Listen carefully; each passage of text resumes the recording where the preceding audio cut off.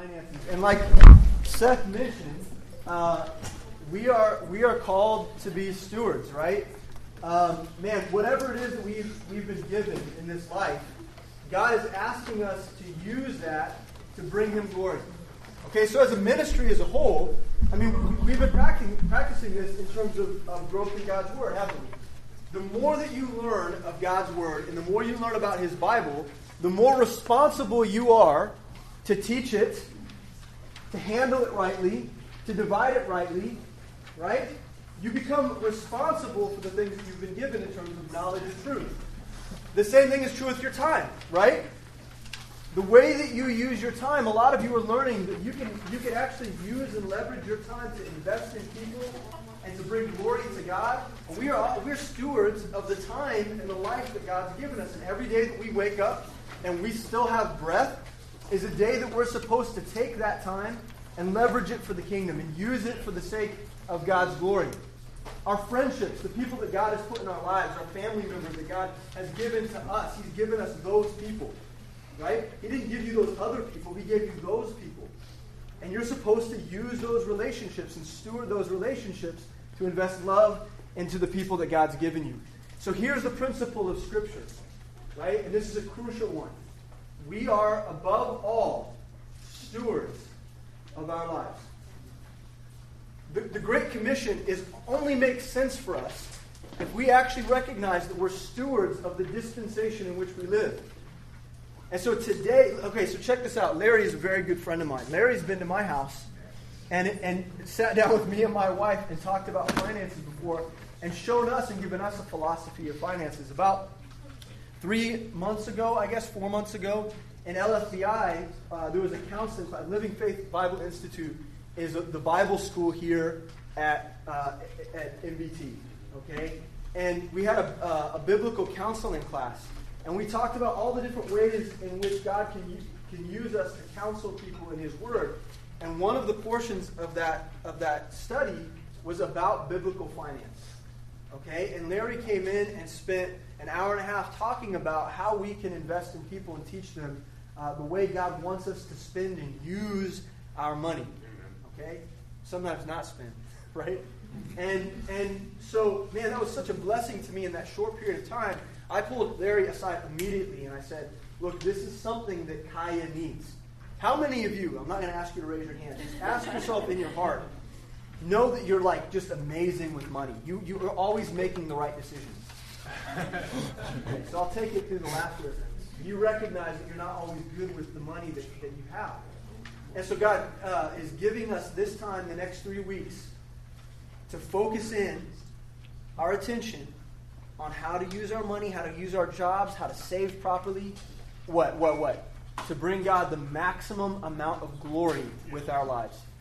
Are you guys with me? Yeah.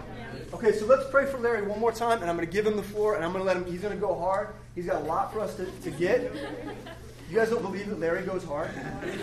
Don't be fooled by the khakis. By the khakis and the collared shirt. Look. Okay. So let's pray for him. And let's be ready. Everybody has their notes. Everybody has a pen. Let's be ready to listen attentively. Dear Heavenly Father, Lord, we thank you again for this time and this opportunity. Thank you for giving this church Larry Smith. Thank you for the testimony of him and Anita in our family here. And God, how much we've learned just from watching their relationship and watching them minister together, devoted to one another and devoted to you. Thank you for that. God, we thank you for the heart that you've given him for evangelism and the testimony that he is in terms of how he stewards his mouth. His words are a sword, and he recognizes that, and he uses that, and it's a testimony to us. God, we thank you for the gift that you've given us through him in terms of his knowledge of finances and how to use biblical principles and apply those to the way that we see the money and the resources that you've given us. God, use him this morning to teach us a thing or two about what it means to handle our money in a way that would glorify your precious name. Again, anoint him this morning and use him. In the name of your Son, Jesus Christ. Amen. Thank you, Brandon. I am more excited to teach this class than almost anything I've ever taught. We love Kaya. Many of you are very good friends of us. A lot of you are friends of ours. We love your enthusiasm for learning God's Word and sharing God's Word. You don't understand how unusual it is to have people of your group plugged into a church and serving God so wholeheartedly in this day and age. So it's a great honor to get to teach you. Also, the lessons on finances at your young adult age, if you get God's right attitude and right teaching in finances, it will make an enormous difference in your life. It can remove great stress that you would otherwise have. It can give you sound foundation for both good times and bad. It will give you a way to have all the things you need and some of the things you just like to have. So as we go through this, please feel free to ask questions after class. Get with us if you have personal questions. We are here to help you, to minister to each one of you. Just please dive in. We normally counsel people who are much older and have already trashed their finances. And it's very sad. At your age, if you get this right, you'll blow past all the people of your age group for your whole lives. So dig in, learn. We've been studying in our church how important it is to serve God, about the judgment seat of Christ, about the fruit that we're to have, about our ministry, both to others and to the Lord. But equally important, our church needs to teach the Christians the life skills from the Bible so they stay on track on that mission.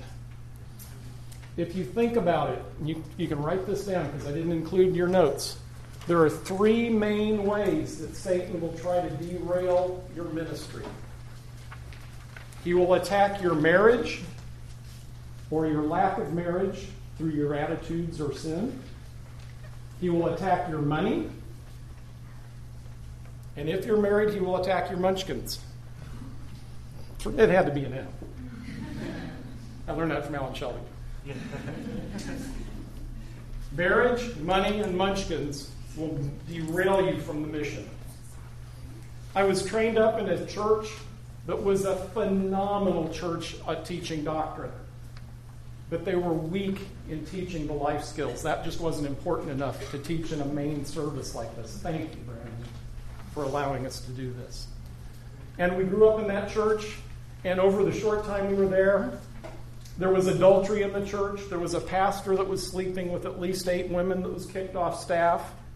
There were financial problems to the point that the leaders of the church had to be called in one-on-one because none of them were giving much at all to the church.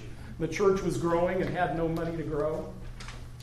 We had kids that were going off into the world in sin. We had a teenager, fairly young teenager, commit suicide.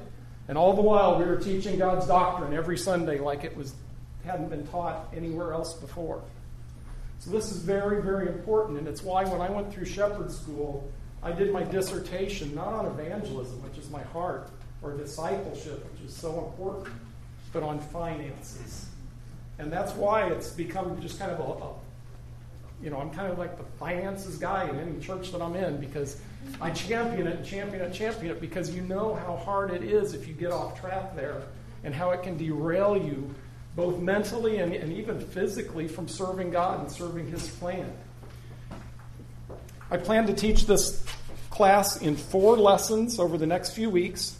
Today we're going to study God's heart regarding finances and then some basic budgeting. Next week we'll talk about debt and particularly focus on the 3 debts that frequently cripple younger people like you as they start their financial lives. That's student loans, credit cards, and car loans.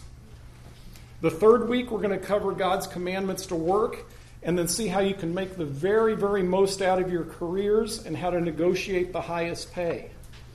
I'm also going to have a special section on how women can make sure that they get paid at least as much as their male counterparts. The 4th lesson, and you need to jot this down to not interrupt with Brandon's schedule and teaching. We're going to teach this on Sunday night of that 3rd week, April 9th.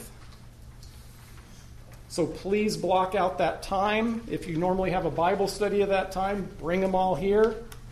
But we're going to teach the last lesson. We didn't want to skip this. I thought it was so important that Brandon made us time. And that's investing and how to make capital purchases like cars and houses wisely. Amen.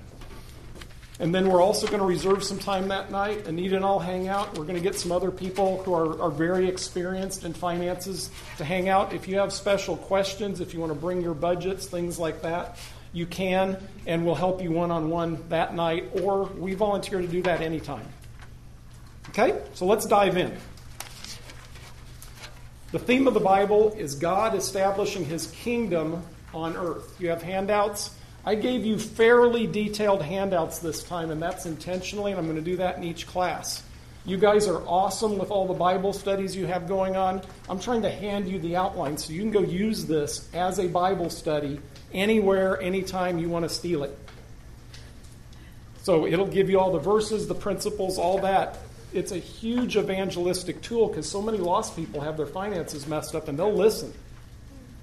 And we're going to go into a lot more doctrine from what God says than what a Dave Ramsey class does. I love Dave. He is very practical. But what we're going to do is we're going to see exactly what God says and why he says it so we know in our hearts why we're doing the things we're doing. We don't want this to be a class on finances according to Dave or Larry. We want it according to the Lord of Lords. Amen. So there are quite a few Bible verses in here that we're going to cover. So let's get going. The theme of the Bible is God establishing his kingdom on earth. It says, Isaiah 9, 6 and 7 says, "For unto us a child is born, unto us a son is given. The government shall be upon his shoulder, and his name shall be called Wonderful, Counselor, the Mighty God, the Everlasting Father, the Prince of Peace. Of the increase of his government and peace there shall be no end. Upon the throne of David and upon his kingdom, to order it and to establish it with judgment and justice from henceforth, even forever. The zeal of the Lord will perform this." If you think about the Lord's Prayer, it's "Thy kingdom come, thy will be done." Through salvation, we have chosen to become servants and slaves for Jesus Christ. In Romans 10, and a lot of people that do evangelism don't explain this very well. What are you confessing in Romans 10? The Lord Jesus. You're making him king of your life. You're saying, I will trade my life to you if you trade my life out of hell for me. So many people pray a little prayer and think they're done. It's a trade, and if that trade doesn't happen, that repentance, there is no salvation. Paul introduced Romans by saying, Paul, a servant of Jesus Christ. Titus, Paul, a servant of God. Jude and John describe themselves as servant. Romans 12, 1 and 2 says this, we're to be a living sacrifice. Romans 8:29 says we are to be conformed to the image of Christ. So what we've really done is we've signed up to be members of God's boot camp. Right? 1 Peter 5:10 says, But the God of all grace, who hath called us unto his eternal glory by Jesus Christ, after that you have suffered a while, make you perfect, established, strengthen, and settle you. John 15:1 says, I am the vine, the true vine, and my Father is the husbandman. Every branch in me that beareth not fruit, he taketh away, and every branch that beareth fruit, he purgeth it, that he may bring forth more fruit. 2 Timothy 2:3 says, Thou therefore endure hardness as a good soldier of Jesus Christ. The most important point to keep you on track and out of the counseling office as a Christian, internalize this, write it down. This world is not heaven. If you try to make this heaven and are all upset and torn up inside because this world's mean and awful and hard, you're not thinking correctly. This is training. Is boot camp fun for soldiers? But does it prepare them for war? Does it prepare them to lead later? This is a 70-year boot camp so that we're good leaders for eternity in a perfect place, with a perfect boss, with a perfect job.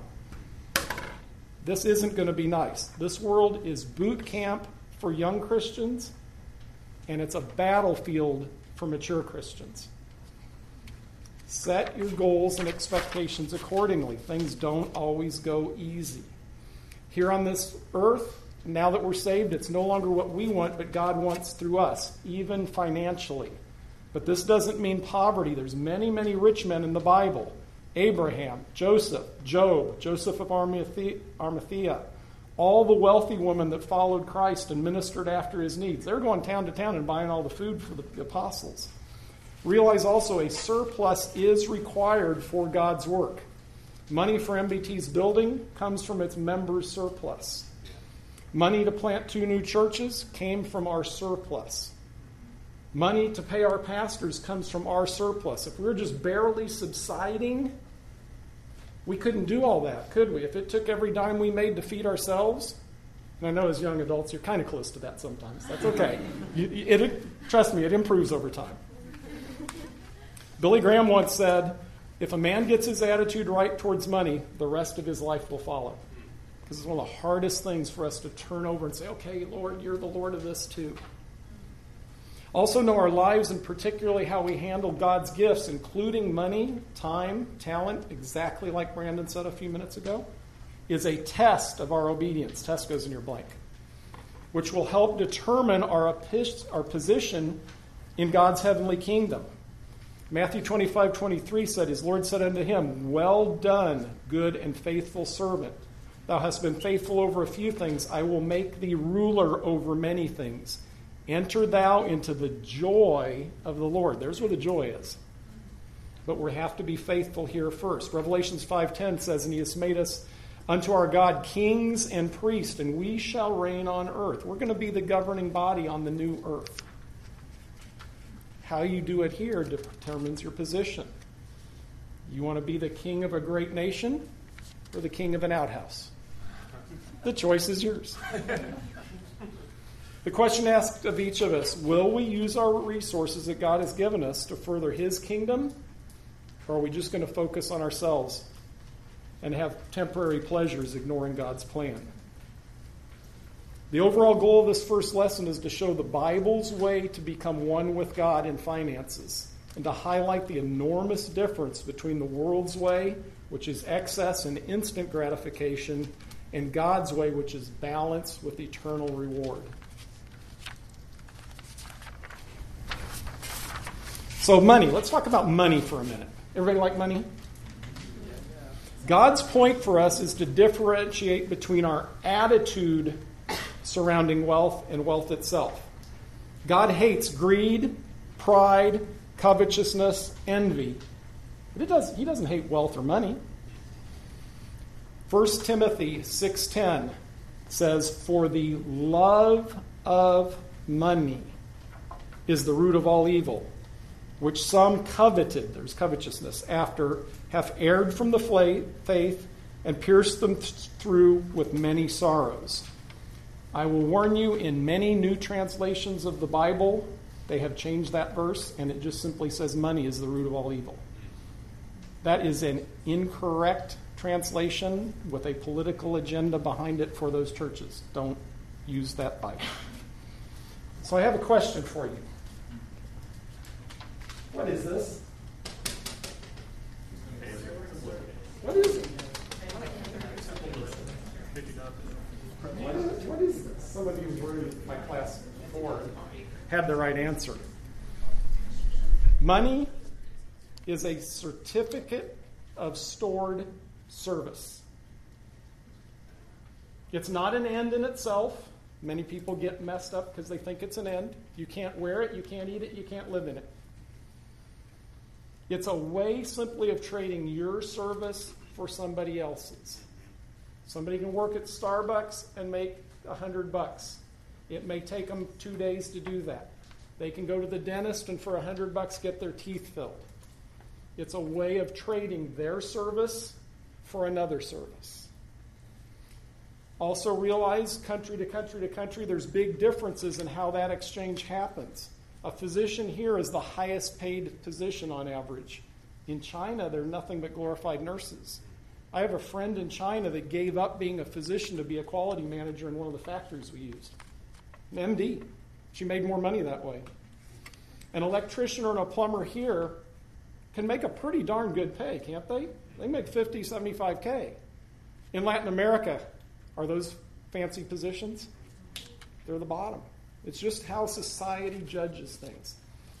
The best man in my wedding was a guy I grew up with my whole life, swam on swim teams with, worked with, went through high school with. After college, I went off into my career. He went off into his. He trades bonds for a living. He went to New York for a while, came back, and bought the third house up the hill from the Carriage Club on Ward Parkway. His exchange is a little different than mine. Am I jealous? Well, yeah, a little. But realize God knows the situation He put us in, and He's going to judge each one of us according to what He gives us and what we do with it. We are walking, talking examples that God's way is true. If we fall into financial bondage, which is anything that interferes with our relationship with God, we're no longer a good testimony for Him. If we're a Christian and we make money the whole focus of our life, we've created an idol that is above God in our hierarchy, haven't we? That's the problem. Key point, Colossians 3:2. Set your affection on things above, not on things of the earth. It's fine and even good to have your list of needs and wants and like-to-haves. We all do. But the key is, where is your heart? What comes first in your mind? God's mission or more stuff? We're going to talk about the right way to balance this as we move forward. But finances are God's test of our spiritual maturity, that goes in your blank, and obedience. God's way versus the world's way. Pay attention to this section. It is one of the most important things to grasp. If you were in the counseling class, you've heard this, but it's so important, I'm going to repeat it for all those that didn't. 2 Corinthians 5:17 says, "Therefore, if any man be in Christ, he is a new creature. Old things are passed away, behold, all things are become new. And all things are of God, who hath reconciled us to Himself by Jesus Christ, and hath given us the ministry of reconciliation." So you already should know that the first stage of discipleship is repentance, right? Repentance before salvation is what we just talked about a minute ago. It's turning from sin into Christ. But are Christians immediately perfect Christians at that point? Mm-mm. The ongoing repentance is what goes on after that. The change from living like a lost person to having Christ's heart. And way too many Christians fail to make this transition in their attitude towards money, and they trash their lives because of it. Let me ask you a question. What do most people say is living the good life? What's living the good life? What's that mean to you? Go ahead, Steve. You talk. This is interactive. Cars, money. Oh, but you're looking at my pictures. Pretty nice Ferrari. What else? Living on a farm. What's your idea? Money? Financial security. Security. Yep. What else? Traveling. Yeah, lots of spare time. I want to live like a Hollywood actress that works 4 months a year and sits by my pool the other 9. Is that right? The transformation that God desires in this ongoing repentance is to stop thinking and focusing about having the good life and instead focus our energy and attention on having a fruitful and fulfilling life. Not the good life as the lost world defines. Fruitful, as in God sees eternal purpose in what we're doing. 1 Corinthians 8:3 says, "But if any man love God, the same is known of him." Your finances scream, "I love Jesus"? To a lost person? Colossians 1:10, "That ye might walk worthy of the Lord unto all pleasing, being fruitful in every good work and increasing the knowledge of God." Is Christ pleased with your finances? Is the goal of your life being happily married with a big house and a fancy car? Or is it to serve God with your life and bring Him the most glory? It's okay to have secondary goals. as long as they're biblical, as long as your main focus and energy is to serve God. Next question, do you have a joyful life? I now consider it a joyful week, any week I get to lead somebody to the Lord. That is awesome. I consider it a good day any day I get to teach somebody the Bible. Woohoo! This is a good day. This is the transformation God wants from Christians. Think about it. Are you now focusing your thoughts and efforts on having a good life or a fruitful life? And I realize this is a struggle for young adults. When you're young, your parents controlled your stuff. As college students, you didn't have any stuff. So when you finally break free and get a job and all those offers for easy credit come, you want stuff, right? I was your age once. My wife says sometimes I still am. But think about what are your main goals? And also I want you to switch your thoughts for a second and think of all the people who really achieved and even overachieved at having the good life. Think about those. Where are the king and queen of pop right now? Michael Jackson and Whitney Houston. Where are the kings of comedy? Robin Williams and John Candy. Where are the greatest guitarists of all time? Jimi Hendrix and Prince. These people overachieved having the good life. They had everything in the world, including private islands. Yeah. The richest friend I ever personally had as a friend, somebody I could talk to anytime, saw frequently, all that, lived 2 blocks down from the Ward Parkway Meyer Fountain on Meyer Boulevard in a beautiful mansion, had a true Ferris Bueller Ferrari, and one day sat in his living room and shot himself in the head. He wasn't happy. He was not a Christian. That was before we were Christians. So let's have a Dr. Phil moment. How's that good life working out for those people who really achieve it? Not so good, right? I saw a funny quote a while back while I was preparing for this. I was praying for this too, by the way. And it was kind of a comic thing that said, I spent my whole life climbing the ladder to success, only to find that the ladder was leaning against the wrong wall. Think about it. Isn't that what this world's doing? But I know what some of you are thinking. You're thinking, Larry, that's easy for you to say. You have a pretty good life. See, look at the smiles. I know. You say, you have an incredible life. Praise God. You have a nice, completely paid off house. You drive Porsches and BMWs and Alfa Romeos. Yes, I'm a car nut. Looks like the good life, right? All that is very true now. But most of you heard my testimony during Tuesday night prayer in November.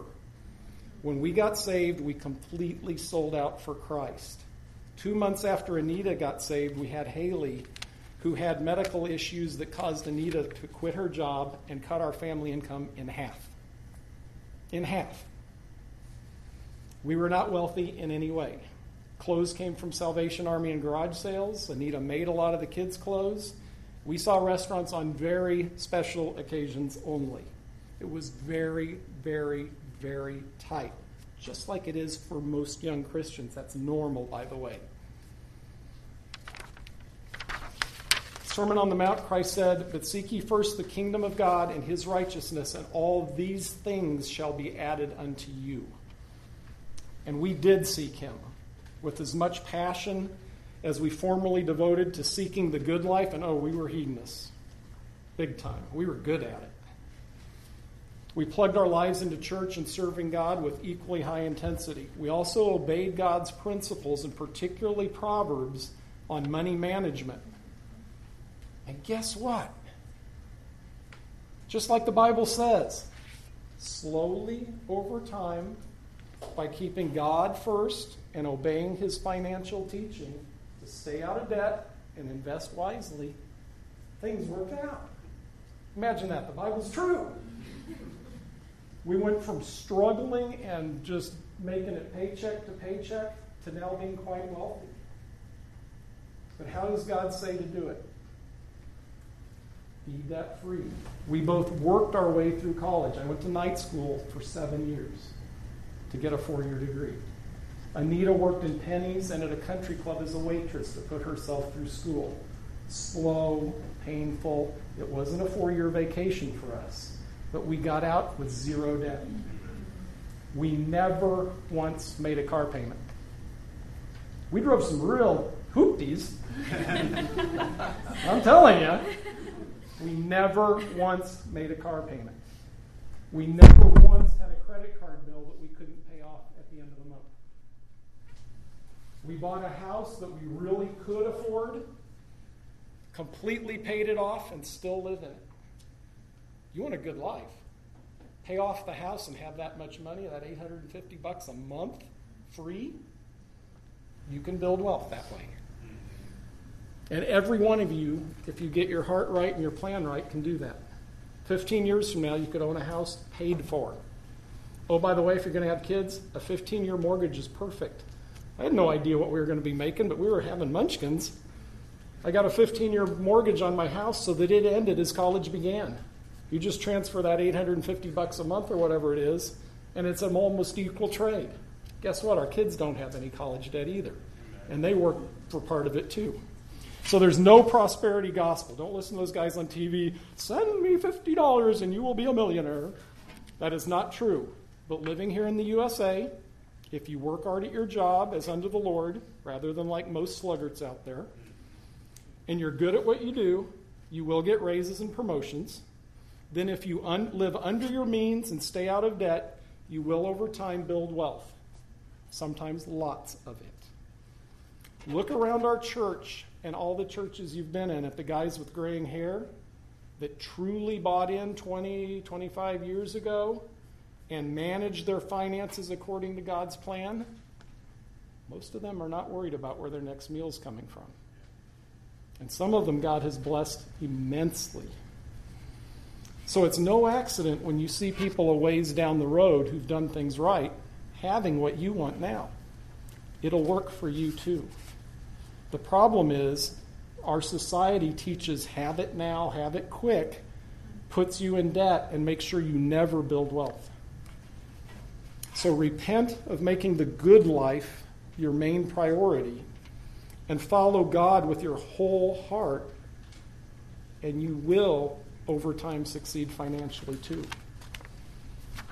Now, traps that prevent us from doing things God's way. Please turn in your Bibles to Proverbs chapter 1, verse 10.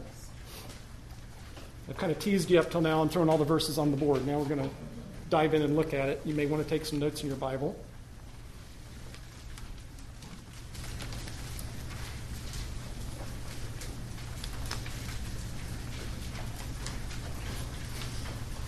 Proverbs 15:27 says, "He is greedy of gain, troubleth his own house."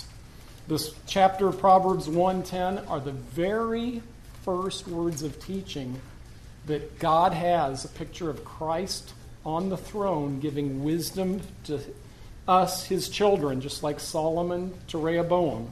This is the very opening passage of Proverbs after the salutation and entry. Proverbs 1:10, his first warning in Proverbs to us.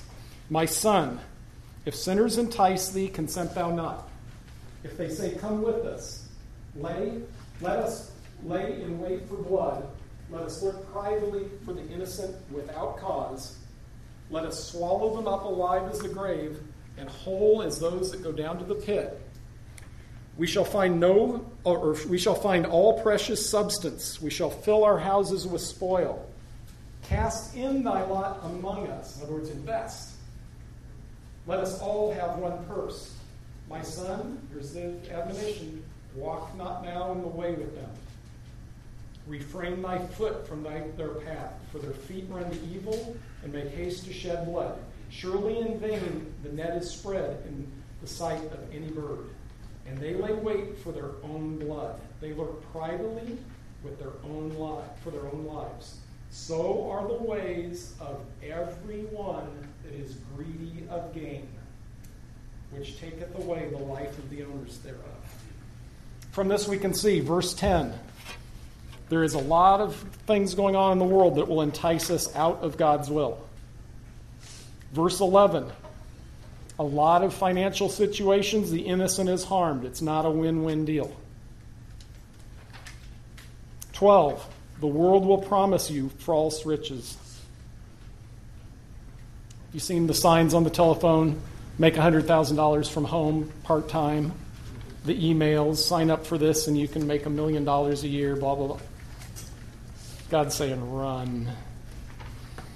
14, this is a big one. You put in the money, we'll put in our talents, and everything's going to work out for all of us. No, you'll lose your money. God says, get away in verse 15. And why? Their way is evil. They're looking for victims, 17 and 18. And then 19, accept God's provision. Greed ruins a spirit-filled life. God's way is to seek his plan through wisdom, knowledge, and understanding, not to be greedy of earthly riches. As believers, we have no basis for fear, do we? God promises. Many financial decisions we make are based not on faith, but on fear. Hebrews 11:6 says, but without faith it is impossible to please him, for he that come to God must believe that he is, and that he is the rewarder of them that diligently seek them. Romans 14:23 says anything that's not done in faith is sin. So think about it. If we had no needs, we would not need faith, and therefore we would not acknowledge God as we should, right? Note that the world's way, and this is important, you watch the news. Note that the world's way is to eliminate all possibility of uncertain outcome, because they're eliminating the need for God. Think about all the government programs that are completely eliminating the need for faith or the need for self-sufficiency. It's all taking us away from faith and doing things on our own the way God says and saying, this other false God's going to take care of us. God's way is to trust in him. So let me ask you a question. What do you worry about? What do you worry about? School, I agree. I still worry about school, and I'm not even in it anymore. I hated school. I wasn't a valedictorian like my wife. James, what do you worry about? Making sure decisions you make right now make you further glory for God's kingdom. Okay, that's at least a good one to worry about. Somebody else. Who else? What do you worry about? Financial problems? Okay. Oh, yeah. Understood. Things people worry about. I looked this up. 40% of people worry about things that never happen. 30 worry about things that cannot change. They can't change. 12 worry about needless health issues, which, by the way, can give you high blood pressure. 10% about petty and miscellaneous things. Think of the things that you worried about and kept you up all night, and by 2 days later were nothing. Right? Been there? 8% about real problems. If only we turned all that worry time into prayer time, think what the results would be. That's what I try to do. Sometimes unsuccessfully. I'm human. Realize that fear comes from a lack of trust in God. God promises to meet all our basic needs of food and clothing. Turn to and mark this in your Bibles, Matthew 6:26.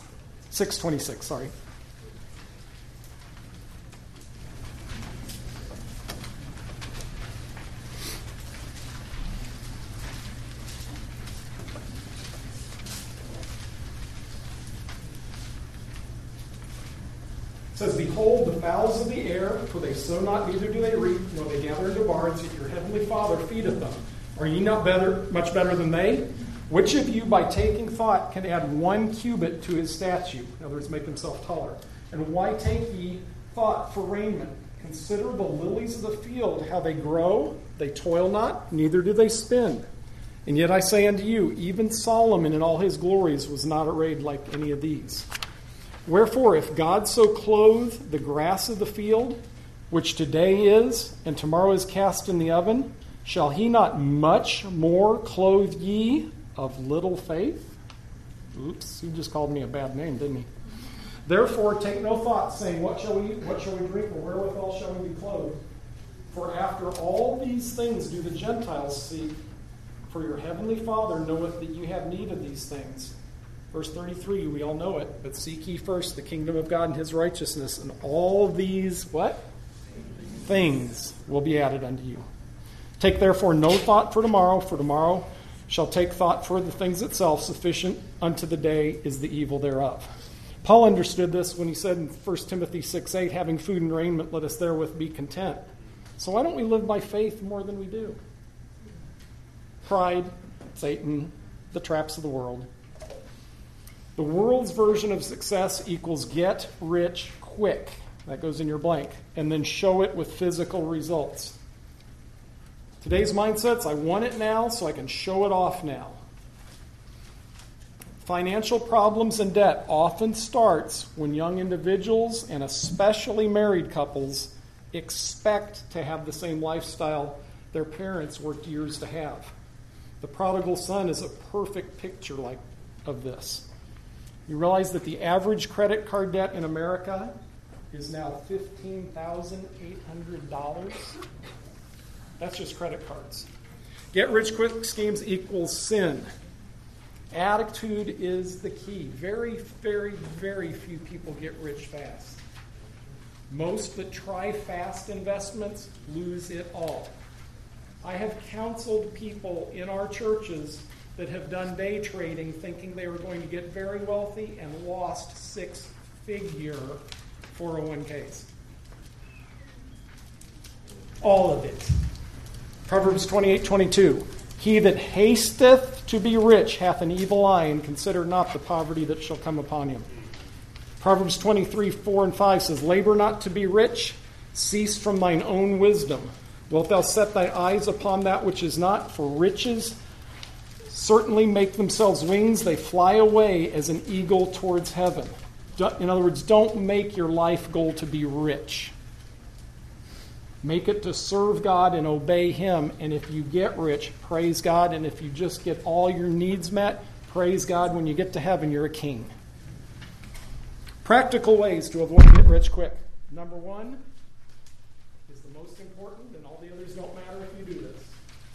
Avoid the thought that there's an easy way to get rich.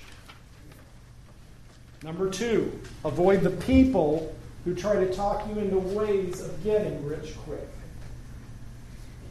Number three, never make quick investment decisions. Timeshares are probably one of the worst of these. They come down to the Lake of the Ozarks for free. And all you have to do is attend this little 2-hour meeting where they beat the heck out of you and try to get your name on the line. Fast. They get you emotionally charged up and, oh, it's a beautiful day, and suddenly you've signed up for something for the rest of your life. Stick to what you know. If you are not a microprocessor genius, don't go out and try to buy all the stocks in microprocessor companies thinking you know. The guys that do it for a living, and you realize mutual funds have people that just study market sectors, that's all they do. They'll have 3 or 4 guys that all they look at is the chip stocks. They'll look at all the guys that are the phone, telecom, medical. They have don't think that on an evening or two of looking at stuff on the internet, you're going to be the expert and do well.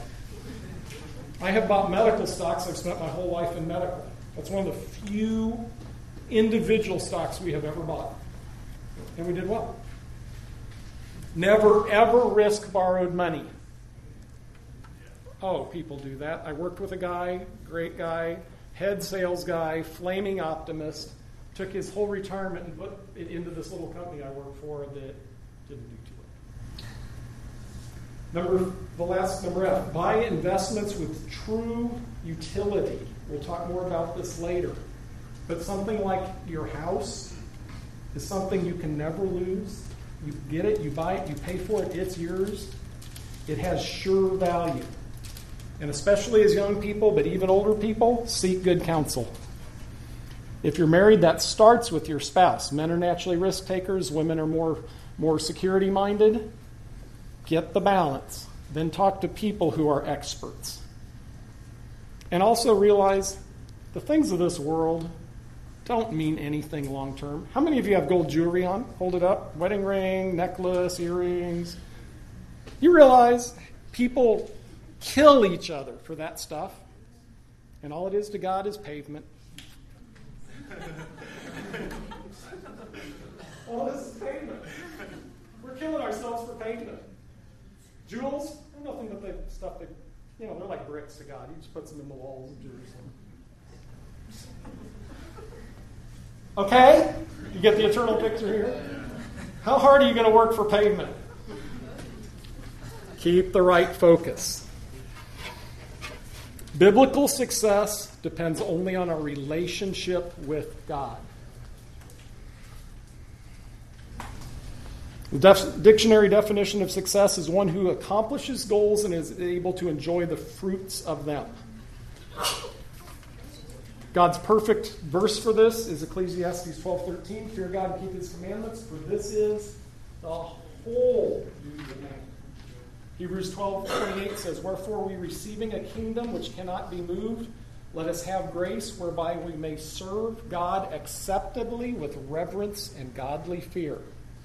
Most of this world is frustrated and miserable because they're trying to use things and good works to fulfill the gap left not by having God in their lives and not by having eternal fruit. Yeah. Christians become traps because the world's lies are so convincing. Lies goes in your blank. Why do we get trapped? Because we've adjusted our expectations and made them relative to those around us. Well, my next door neighbor has a new Mustang, so can't I have a Camaro? We try to live our Christian lives by the lost world's standards. Remember, Christ said, all the things we need will be added to us. Larry Burkett was a long-time radio guy, one of the few guys that ever taught biblical finances. He was on Christian radio.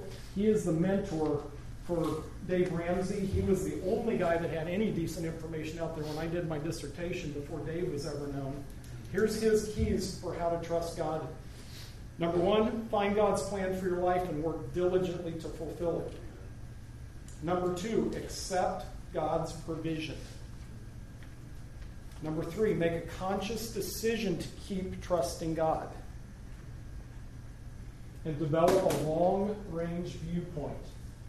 Eternal, not retirement, as that 30-year-old actress sitting by our pool 9 months a year.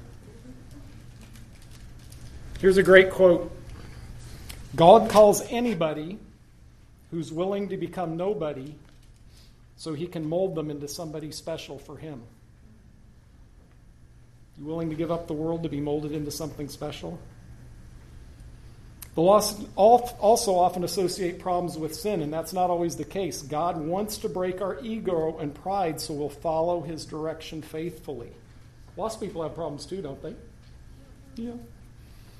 Success. The lost world thinks that success means material wealth. God thinks it's willingness to obey his call and direction. Listen carefully and look at this on the board or your outlines. Man's way is to focus on location, vocation, motivation, and then relationship. I live on Ward Parkway, I'm a CEO, I have all the cars and country club memberships I want, and God, who cares? God's way is to focus on relationship, motivation, vocation, and last is location.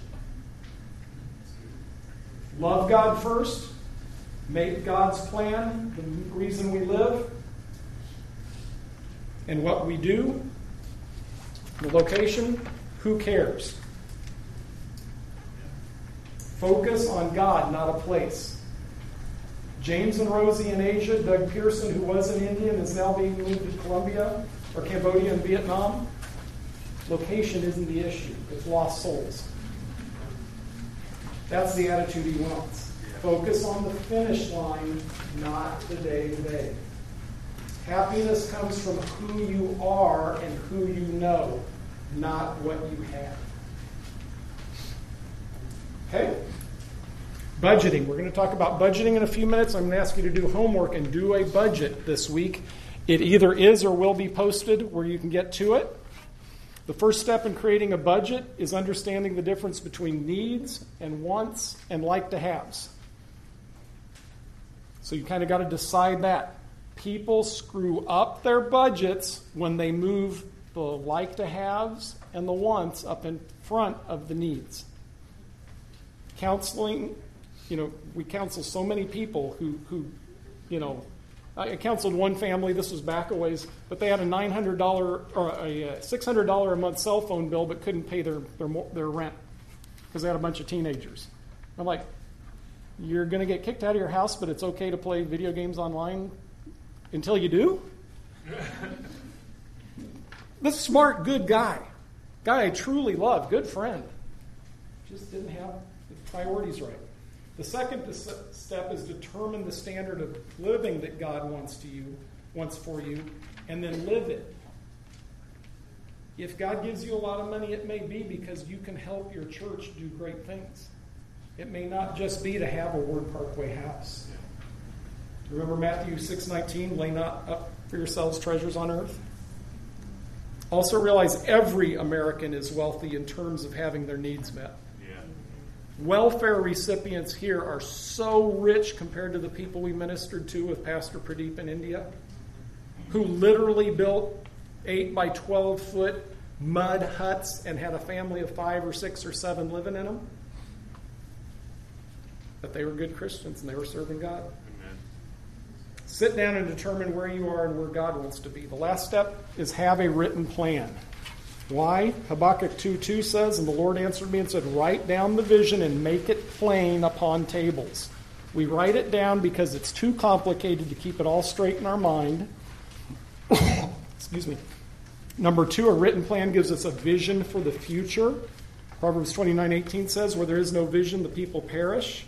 But he that keepeth the law, happy is he. Your budget is your law. It's negotiable. You can change it as time goes on. But it's something you set and say, we just can't afford to go out to dinner again this month because of this, and this. And the third reason, it solidifies goals in our mind so we actually achieve them. If you say, I'm going to knock out this student loan debt and I'm going to pay this much a month, when you write it down and plan it and have it, it's way easier than, and I'm sure no one's ever done this, but have you ever said, I'm going to lose 10 pounds and partway in you said, 5's enough?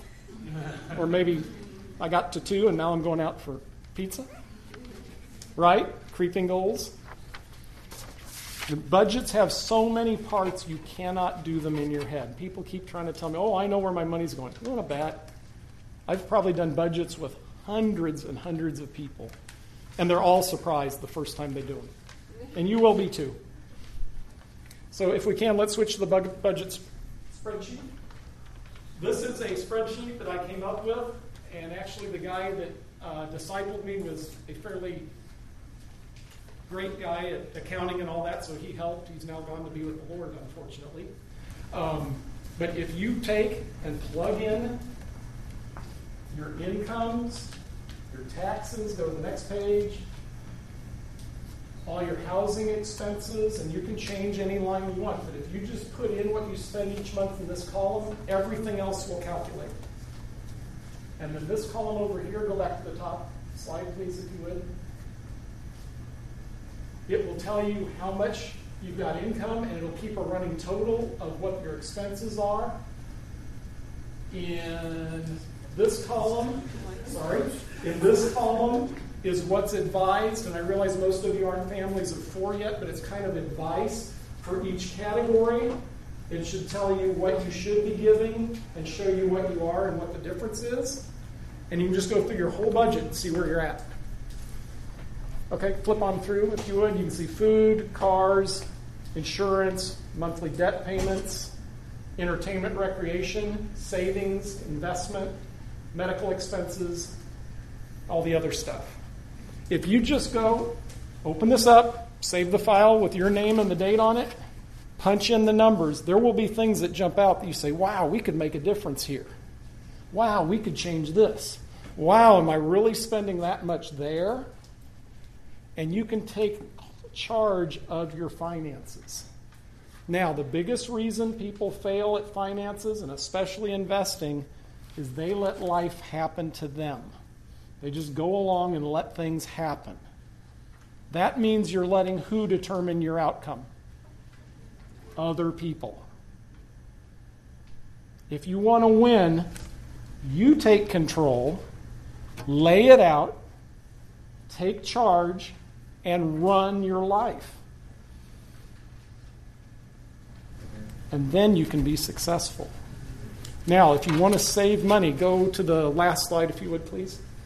Here is what the normal family spends their budget on by category. Something that's very, very interesting is if you want to make big differences in your budget, and a lot of you aren't married, so you have a lot of flexibility, the easiest place to make the big changes is where there's a lot of money being spent, right? You want to suddenly take a big chunk out of your student loan debt? Take in a roommate. You can cut your living expenses in half, right? You can look at your budget, and I know people in this room are even doing this. You can say, you know what? I'm making this $300 a month payment on a brand new Honda. I can go buy a used one for $5,000 and drive it for 5 years, and all those payments can pay off this stupid student loan debt or my credit card debt. And I can wipe this out. As you get deeper into family life, it gets harder because wives don't like living in places that guys happily would. Girls will happily take on roommates, but in the family situation, that's a little harder, right? Cars and things like that are less flexible as you start needing the minivan for the juniors in the back. So look at your budget, do a budget this week. It may take you a month or so to gather everything you need to fill it in, but fill it in and then watch it for a couple months and make adjustments. And I guarantee there will be things that you missed. There'll be things you're surprised at. When Anita and I did this budget our first time, we're living frugally. This is back when I was the only one working. And I was working for a little bitty medical company that wasn't paying me what I get paid now by a long, long, long, long, long way. We did our budget and we go, this says that our food expense ought to be 13%, and we're spending like 18% on food. What's up with that? We live in Shawnee. There were 3 grocery stores near us, and they were all in a conspiracy to keep the prices high for each other. So they were all more expensive. We price shop, and well, Price Chopper's this price, Hy-Vee's this price. Oh, this one's, Price Chopper or whatever's less. They were all expensive. By driving a little further and getting a Sam's card, we went to Sam's and Aldi and instantly saved 5% of our budget. Wow. Which to us meant, okay, now we can go out for Mexican food once a month. Yay! Right? Things like that. Who's running your life? Are you going to run your life, or are you going to let somebody else run your life? And whose rules are you going to follow running it? Let's pray. Dear Heavenly Father, we love you. We love this group of people with their enthusiasm and love for you, Lord. And we just pray, Father God, that you use Anita and I and the other people here who have financial experience to help these people set a foundation in their life that they can live and succeed for 50 years to come, Lord. And we just pray, Father, for your wisdom to sink in. We pray for what I taught, Lord, that's of you to be heard, and anything I said that wasn't true to be forgotten. I just pray you bless us, Lord. In Jesus' name we pray. Amen.